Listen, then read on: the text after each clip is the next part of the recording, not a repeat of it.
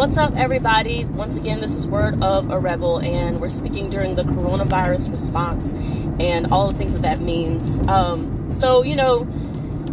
of the things that's coming from this is that a lot of people are learning how vitally important it is to, keep up good hygiene, to wash hands, to not expose others to viruses and things of that nature. Things that were formerly only really vitally important to healthcare workers, having worked as a social worker in the healthcare industry, and also a trainer within the healthcare industry, one of the things that is always preached about is proper hand washing techniques, proper sanitation techniques when cleansing surfaces. Also, the vital importance of if a person, like a healthcare worker, is sick, there's certain measures that have to be taken, and there's a certain time frame where that person has to self-isolate and not be around their coworkers and their patients that they tend to. And now we're doing this on basically a global scale. It has become vitally important to understand that. So in some ways, this becomes an important turning point in how we socialize and how we think about our own bodies in connection to the community around us. So I'm wondering how much of a more of a shared interest, more of a uniting of our shared concerns this will create, because whether or not you like a person, it becomes obvious that if you want to protect yourself from illness and you want to protect the people that you love from illness, that you have to abide by these things in an everyday context. Because before something like coronavirus existed, we still had very vulnerable communities who were being impacted by contagious disease. And it, of course, it wasn't something that could affect people of all ages. And so, but that's one of the things that has struck me about this. It's like comparing my experiences working with people in the long-term care community and other, high-risk communities. Beforehand, it was only those high-risk communities that were at grave danger of things like flu, for example. And I feel like, in a way, this virus has put all of us as a potential at-risk person, because you don't know which person, for example, in their 20s or 30s is going to not have symptoms versus the person who's possibly going to die, end up on a ventilator at least. There's no, at this point, we don't have the research to say what is the difference. What protects one 25-year-old but doesn't protect the other? Like, what is it exactly about this virus and the way that it responds to the human body? So what it has done is it has put us all in the same situation as our 85-year-old, grandparent or great-grandparent. Now you're just as vulnerable as they are. And in a way, that's a positive takeaway. We have now become just as vulnerable as them. There were certain people, anybody who's ever tended to an elderly person, whether it was someone in their own family or someone in a hospital or long-term care situation, can tell you how important it is to be cautious and to protect them, because things that, like the flu, that might give you just, body aches and pains and runny nose and a headache, could, kill them very quickly. And so now, it's like we've all been put on task with this one. So if anything, I hope that this actually reduces the unhealthy practices that existed. Because, a lot of us, we clown about the person who goes to the bathroom and then doesn't wash their hands because, yeah, it's gross. But prior to this, it was just like, ew, you're going to go around touching the world with, the things that came out of your body still being on your hands. But it's bigger than that now. Now it's not a joke anymore. Now it's like, okay, if you're not washing your hands, not only after the bathroom, but if you're not washing your hands before you prepare food, maybe you go out into the store and then you come home and you pick up your child or you hug your grandparent. What is it that you're possibly transmitting? So I'm hoping that with the great fear that coronavirus has brought, that we at least see an increase in hygiene, proper methods of protecting ourselves and those we love. And also, hopefully, maybe a decrease in how often, not only coronavirus, but a decrease in the number of deaths related to flu viruses, for example, and other, contagious diseases.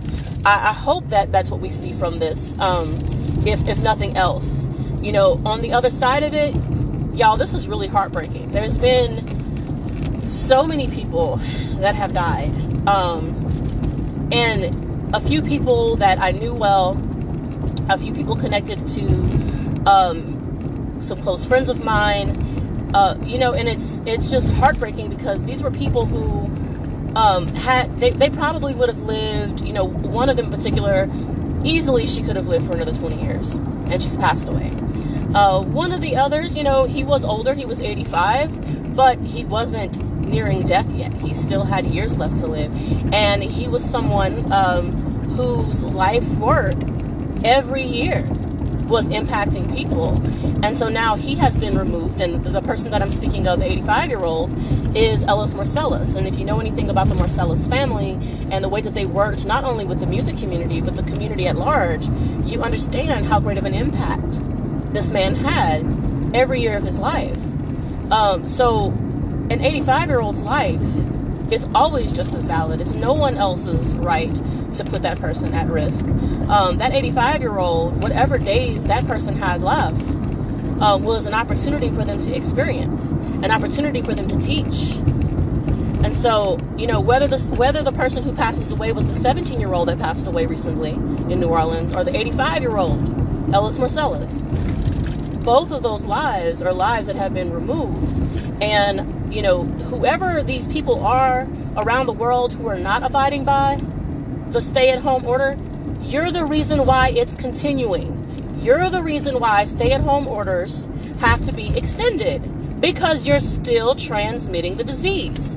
You're out here saying, oh, I'm frustrated, I got to get out the house, let's go have a party. Well, because of you and your little crew that's going out there, we have more cases continuing. See, what happens is, this is how this works. A virus cannot exist unless it has a host to keep it alive.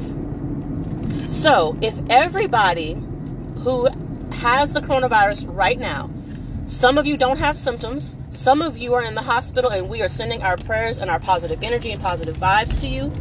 But there's plenty of you out there who don't have symptoms. You don't even know that you're a carrier. But here's the beautiful thing. If everybody, regardless of whether you have symptoms or not, very simply abides by social distancing and staying home as much as possible, guess what happens in a month?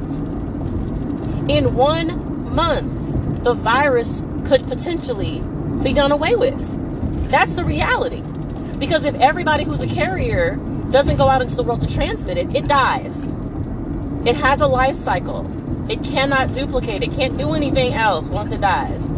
So if you're not sharing it with the next person, within that life cycle of that virus, it's just going to die. That's the end of the story. We can actually get rid of this virus if we just simply self-isolate. It's very, very simple. Quite simple. And when you go out into the community, making sure that you have things like hand sanitizer, rubbing alcohol is a good replacement for that. Wiping down, your surfaces, making sure that you're properly cleaned. And also be aware it's not just our hands. Like, for example, if you go out into the community, the clothing that you wore, you honestly should go ahead and take that off and put it in the dirty clothes hamper so that it can be properly washed. The reason being is that the virus lives, all viruses, not just this one, all viruses are able to exist on fabric for a certain span of time, and it's different depending on the virus. So what you should do is your outside clothes, you should go into the bathroom and change those immediately so that they can be properly washed. Because what if you hug somebody with the shirt that you wore out in the community? Excuse me, I don't have coronavirus. That's a cough.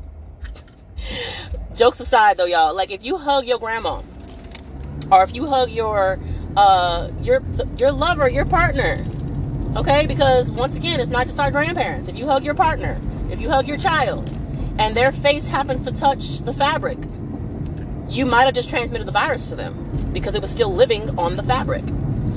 What if they just put their hands on your clothing item and then touch their face or eat something because they didn't see your clothing as a contagion, possibly? You see what I'm saying? Like, we just have to take the proper precautions. It does not mean that you should be overly fearful. No, you should not be overly fearful. And I'm so irritated and frustrated right now with any media outlet that is allowing information to go out that's not clear. Okay, and I'm not even talking about, like, you know, your CNNs and your Fox Newses. I'm talking also about local radio stations and TV stations, y'all. There was a local radio station, I'm going to refrain from calling out their name, but they were interviewing somebody, and I forget who he was because I was halfway listening at this point when they introduced him, but he proceeds to say that 20% of the people who get the virus are dying. And if you've been paying attention, you know that's a lie. It's anywhere from 2 to 3%, depending on what part of the world you're talking about. 2 to 3%. And then he further clarified his point. He was saying, well, let me break it down for you with the numbers. 10% of Americans would be 30 million. So you know what 20% is? 60 million. That's a verbatim quote. This man was on the radio station in New Orleans saying that 20% of people who get the virus were going to die. And it's bullshit. Now, we do have to be cautious because, you know, 2 to 3% of our population is still a lot of people.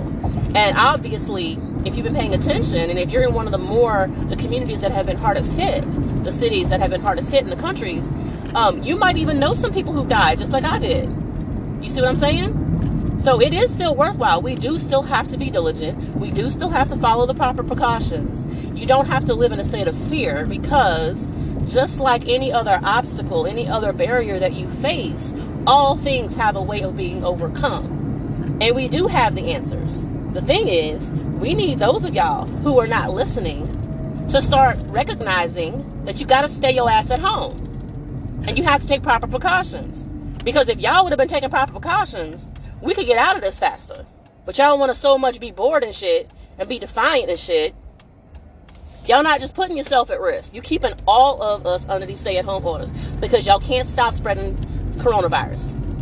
And y'all think y'all not, but y'all are. How do you think this thing is getting around? It don't have legs. It can't walk. The shit can't fly. It's just as controlled by gravity as we are. That thing is going to float in the air for about 3 hours and land on something. And if you're not there to be landed on, you're not transmitting it. Hallelujah. Very simple. Obviously, I'm frustrated, and the point needs to be made. So if you know anybody who says, oh, I'm going to go to such and such place because I'm just tired of being out in the house all the time, and they're not talking about being by their damn self, check their ass. We're going to have to, because some of these fools out here are refusing to listen. So like I said, once again, this is not to be fearful. This is not to allow for paranoia to take hold. It's just be realistic. Be cautious, use precautions, and share the information that is valid. Stop sharing information that has these outlandish claims. Do not share those things. They are not helping anything. They're causing more paranoia.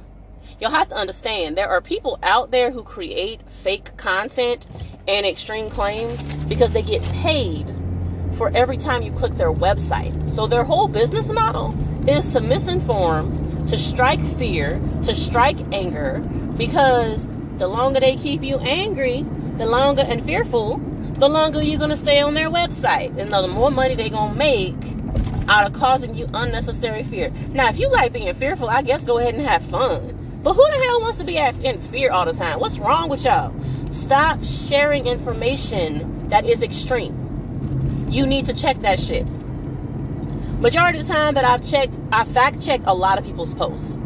Just to see what was going on, how quickly I could find the information. So I see these extreme claims, and then I do a quick search of a few reliable sources. I cross-check it across couple of different sources. It usually takes me 5 minutes to find out that the entire information was completely false, or it was twisted. It was twisted into being something that it wasn't. For example, it has always been known that people with Down syndrome and those with dementia, that it's hard to get them to keep a ventilator on because they don't understand fully what's going on. Now, in the healthcare community, it's already understood, and so there's certain measures that are put into place, and sometimes the person has to be moderately sedated in order to make sure that they don't take the ventilator off. It doesn't mean that you don't use the ventilator. It means that you have to take proper precautions to make sure that they don't take it off. The same thing is true of small children. They don't understand. It's the same thing with IVs, though, y'all. Like, this is not something new. Like, we have to take proper precautions when we put an IV in someone who might be either mentally compromised in some form or fashion, not fully able to understand the situation. But the healthcare professionals are not going to refuse treatment to a person because of that. They're still going to be given equal proper care. You understand? So when I saw this article being posted, I immediately cross-checked it across a couple sources and found out that the only thing that had ever been communicated was just that if you have to use a ventilator on someone who is in some way mentally compromised, to take proper precautions to make sure that they don't remove the ventilator. And then that was twisted by this, spammy website, and they said that they weren't going to treat them. That's the kind of BS that we don't need. All that's doing is creating unnecessary fear. And one of the reasons why I begin so angry about this is because there are some legitimate things that we really have to fight against in this world. There's plenty of that. But if your energy is spread out across all of this bullshit, you ain't got enough energy to go after the things that we should be attacking. You feel me? Like, you got to think about that. You by fact checking, you conserving your own energy and the energy of the people who would have seen your content whenever you shared it. Conserve that energy for the valid fights. Fact check that shit. Don't work yourself up, and don't work up the spirits of people who are following your information. Fact check that shit. So that's it for my coronavirus rant today. I don't know if I'm going to do another one. I just had to get some things off of my chest. Take proper precautions. Check the asses of anybody who's not following the proper precautions. And fact check everything before you share it. The more extreme that it seems, the more likely it is to be false. As always, this is Word of a Rebel. I'm sending all of you guys positive energy, positive vibes. May the creator of all things be with everyone. Find ways to find joy, find ways to find peace. Matter of fact, that might be the next episode. Just kind of sharing information on what we've been doing in my household and what other people have been sharing. Keep up that positive energy. Share, connect, communicate. Use Zoom, use Google Meet. Tap in, check in with people. We can get through this. Like, it's without a doubt. We can absolutely get through this. And we can defeat the virus because it needs us to exist. So we have the power in this situation. Once again, this is Word of a Rebel. Peace.